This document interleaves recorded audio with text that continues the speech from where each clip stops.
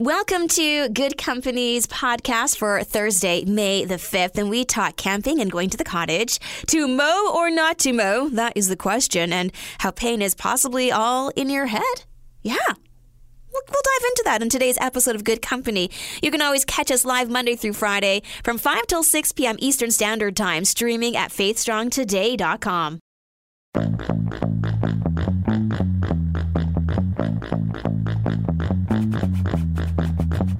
You're listening to Faith Strong Today's Good Company, bring you the best in Christian music and talk. Don't forget, coming up this hour, listen for Kirk Says, and then Kirk Franklin saying something. That's your cue to call for a pair of tickets to see Kirk Franklin and Maverick City Music on their Kingdom Tour happening in the GTA on June 14th. But coming up this weekend, I'm hearing a lot of rumblings of people going up to the cottage. They're opening up their cottages. Is it early this year that they're opening their cottage? Kind of on time? I don't know. The weather's kind of throwing me a little bit. I feel like it's a little cooler than normal. But yeah, this weekend, people going up to the cottage, cleaning out the cobwebs, and getting ready for cottage season. And it got me thinking about going to the cottage versus camping. Because growing up, from where I'm from, we just didn't go to cottages. We just went camping. Even a cottage would have been considered more of a cabin, and it's a little bit more rustic feel. So, do you go to the cottage or do you prefer camping? If you prefer camping, Scouts Canada, very excited for that because they have deemed us barely ready to camp. We are just not as camp savvy as maybe we once were. All of that when it comes to how to make sure that we are safe in the woods from animals, what not to eat in the woods, all kinds of things. They did a recent survey and they say most Canadians who are part of their survey, yeah, just not super camping savvy. So we're going to be talking about that as well because there's a lot of things to keep in mind. Whether you're tenting or in a cottage, you still got to make sure you stay safe because you are definitely in rural areas. And there are bears, and there are mosquitoes and bugs, and there are the snakes and the raccoons. So how do we fend them off? I'm curious to know if there are some must-know camping and cottage survival skills that you've learned over the years. Text in 905-338-1250. You can also head to our Facebook page and answer the question there. So I'm curious, camping, cottage, what are some of those things that you have learned not to do or a must do to keep your family safe? Holly Taylor here. Check out faithstrongtoday.com. We've got some articles there for you to check out. Also, if you're looking for our podcasts, because I know I talk about them a lot, and maybe you've forgotten a name or you can't figure out where you can find it, at faithstrongtoday.com, in that top main menu, you'll see podcasts. Click on that. It's a drop-down menu, and it will show you all of our podcasts that we've had past and present. So check it out. You can listen and then head to your favorite podcast platform and then subscribe. Easy breezy, fun to do, and there are some great conversations thanks to Grow in the Go, Between the Grooves, and Why Me Project. These podcasts are Faith Strong Today productions, if you will, and we're just really excited about them. So check them out, faithstrongtoday.com. I'm Holly Taylor, and also rest, going up to the cottage, maybe going camping is rest for you. Honestly, camping for me is not rest. It's a lot of preparation. It's travel. It's mosquitoes. It's being largely left to the elements. And so for me, being in the outdoors, mainly it was camping growing up. So I kind of like this idea of going to the cottage. You know, it's a little bit more, what's the word I'm looking for? Glamping over camping, if you will. And that's what we're talking about today. Going camping or going to the cottage. You are still in the wilderness. You're still in the wild. So what are some of those must-have skills or just things that you would need to make sure you and your family are safe? Roy texted in at 905-338-1250, and he says, making sure your kids are confident swimmers, no matter what the age is, having all of your water safety things ready to roll, definitely something that is a must. Such a great reminder. My kids aren't the best swimmers. the whole pandemic really took the wind out of their sails. We were going to lessons regularly, and now it's been 2 years since they've had a lesson, so I kind of feel guilty. But this summer, why not? We'll throw them in the pool. And, of course, with a life jacket and a teacher right by. Nothing too dramatic here. But, yeah, it's important to have those basic skills of swimming. What do you do if you are getting cold? So water safety, very key. What else do you have on your list of what we must know to be in the wild? Ginny texted in 905-338-1250. She says, meal planning when camping has saved my family time and money and headaches. My mom used to do that. She would take time, probably 2 weeks before we went camping, and write down what we would have for every single meal and snacks, go to the store. I remember that she would make omelets, like pre-make them, and put them in baggies. So that in the morning, she just opened the baggie and there's like your egg, your already cut up peppers, cheese that's already grated, just so it would be done and she wouldn't have to waste time while supposed to be enjoying camping and relaxing, cutting up peppers and stuff. So little things like that can speed up time, keep everybody fed and healthy, and yeah. So feel free to hop onto our Facebook page as well. You can weigh in on the conversation there or text in at 905-338-1250 as we talk how to be safe when you're camping or when you're at the cottage. From the wildlife, from the cold, from the water, there's a lot of things to keep in mind.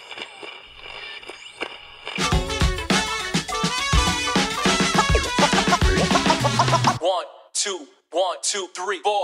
You can also catch us across the airwaves of Joy Radio in the Greater Toronto Area or on demand using the My Joy Radio app for Google and Apple devices. I'm Holly Taylor. We are at that point in our year where all the snow is gone. Maybe you've already started to do some yard work. You've thatched your lawn if you have one. Maybe you've got a condo, so you're trying to figure out what part of my balcony am I going to put my herbs. Maybe you're going to have some kind of pot of tomatoes or strawberries. It's kind of that time of year. The one thing, though, about this time of year is whether or not you mow. Our lawn is essentially just weeds, so we're trying to do some kind of weed care. We're renting. We inherited essentially a wonderful meal for rabbits and skunks. Not so much for playing with the thistles. So we're working on it so our kids can go and play outside. But do you mow or not mow? Are you one that says, these flowers are really great for bees, for the pollinators, the butterflies. So you choose maybe to not mow as frequently. So I'm curious, do you let your lawn flowers just grow as per they want to? Because I've seen some yards and they've done this, and literally it looks like a coat of blue and white and yellow, and it looks really beautiful. And even those little violets that pop up randomly, it's just so nice. And when food is scarce, it's actually really great things for the wildlife. But when you have allergies and when you want your lawn to be nice and green, out comes the lawnmower. So I just want you to know, if you're like, I want to be a pro pollinator this year, I just don't want to mow, there are camps of individuals that would say, yes, you keep those wildflowers, aka weeds, on your lawn. It is going to help with the bees and the butterflies and their populations be stronger. But your neighbors will probably not really like you. So, it's, are you for the bees or are you for the busy bees in your neighborhood? See what I did there? Okay, I'll stop talking. We are also a podcast here at Good Company. Just go to wherever you get your favorite podcasts and look for Good Company with Holly Taylor. You can also head to faithstrongtoday.com for the full list of all the podcasts that we have. And this week's been pretty full. There's a lot of really great conversations that we've been able to have through those podcasts. But if you're looking for something inspirational, maybe there is a specific thing that you are really trying to dive into, whether it be patience or love or ways to read the Bible, check out the incredible articles at faithstrongtoday.com. Hopefully they'll be a great source of encouragement and a great resource for you. So again, check out the website, faithstrongtoday.com. I'm Holly Taylor, and there is that saying about it's just all in your head or mind over matter, talking about life situations.